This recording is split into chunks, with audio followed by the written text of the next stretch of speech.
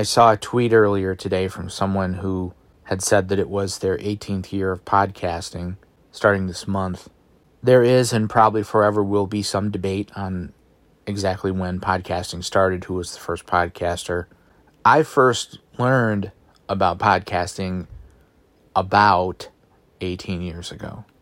And I started listening to podcasts roughly about November 2004. And immediately I was interested because I have always liked media production. I thought at one point I wanted a career in radio and did work in radio for a very short period of time. I had been blogging and I had a website and I knew how to make audio because I'd been recording music at home for years. Last couple months of 2004, I had picked up a seasonal job at a shopping mall.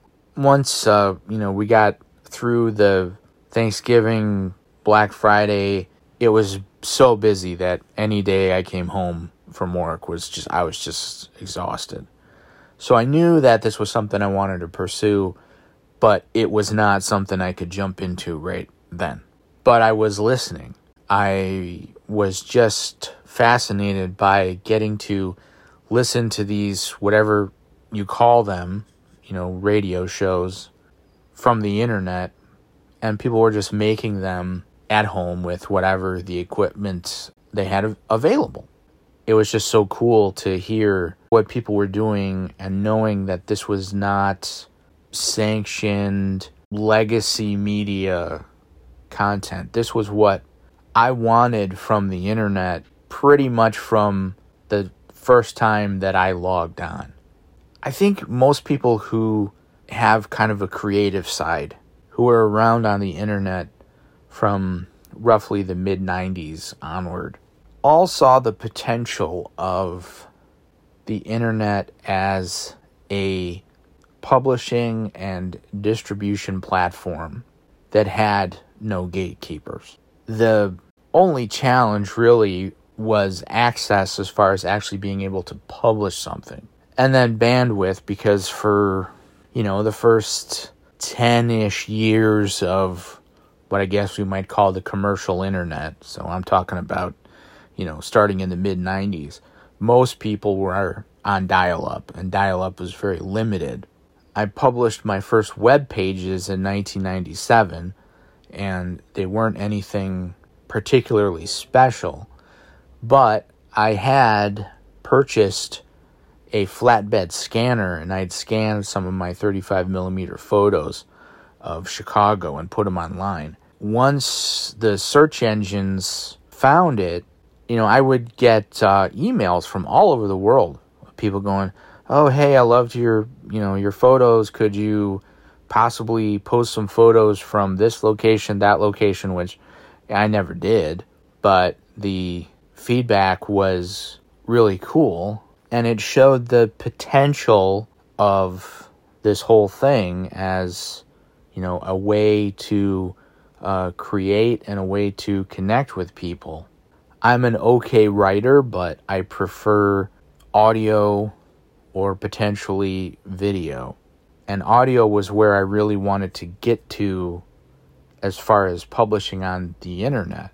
In, 97, 98, I figured out how to run a real audio server off my dial-up connection, and I think I could have 2 listeners at the same time because I could only have as many listeners as I could provide bandwidth for. So on what was probably a 44K connection, I could serve, two 14K streams, which probably sounded horrible to anybody that was listening. But the fact that even worked was miraculous. I carried that around with me for a long time. A few years later, when more and more people were getting broadband, and we had kind of gone through the Napster era, and people were getting more and more familiar with MP3 files. I was playing in bands, so me and the people that I was in bands with, we would do our best to make homespun recordings and just put them up on the internet because people understood that you could download an MP3 and listen to it.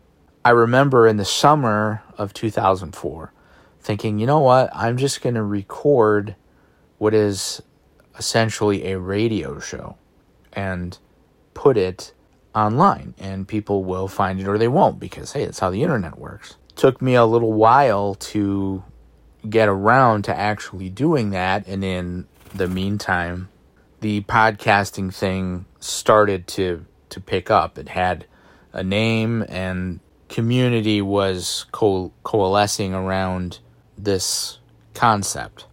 So then I got even more excited. And in January 2023, I'll hit my 18th year of podcasting.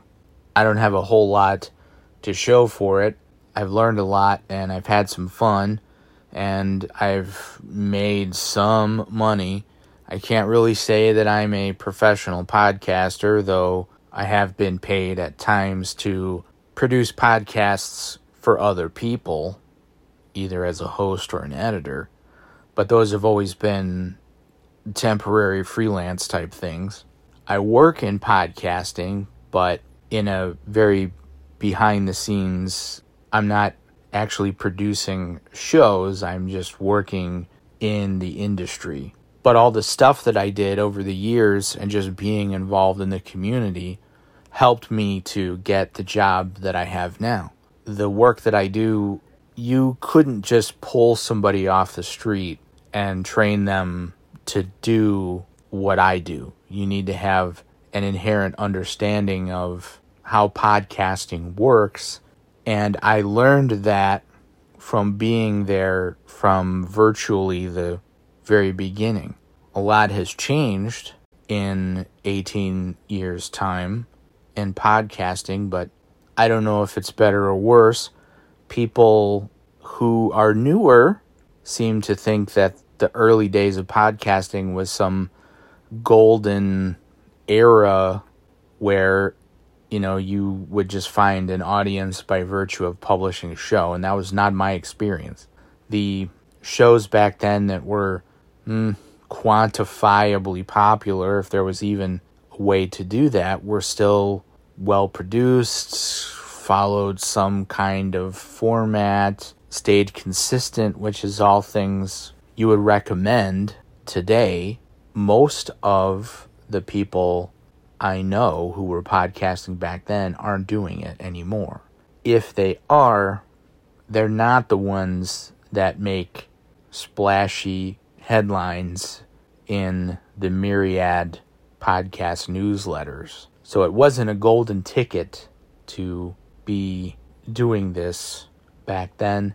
I don't think there's ever been a golden ticket in this medium, possibly other than if you can become extremely famous doing something else first, your likelihood of succeeding in podcasting is probably better.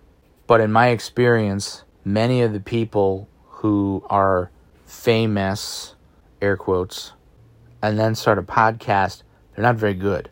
It's just another gig for them. It's another job. They'll do the best they can at it. They don't have any great passion for it.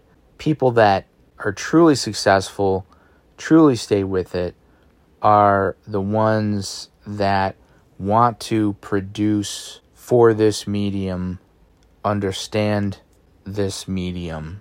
This is where their heart is.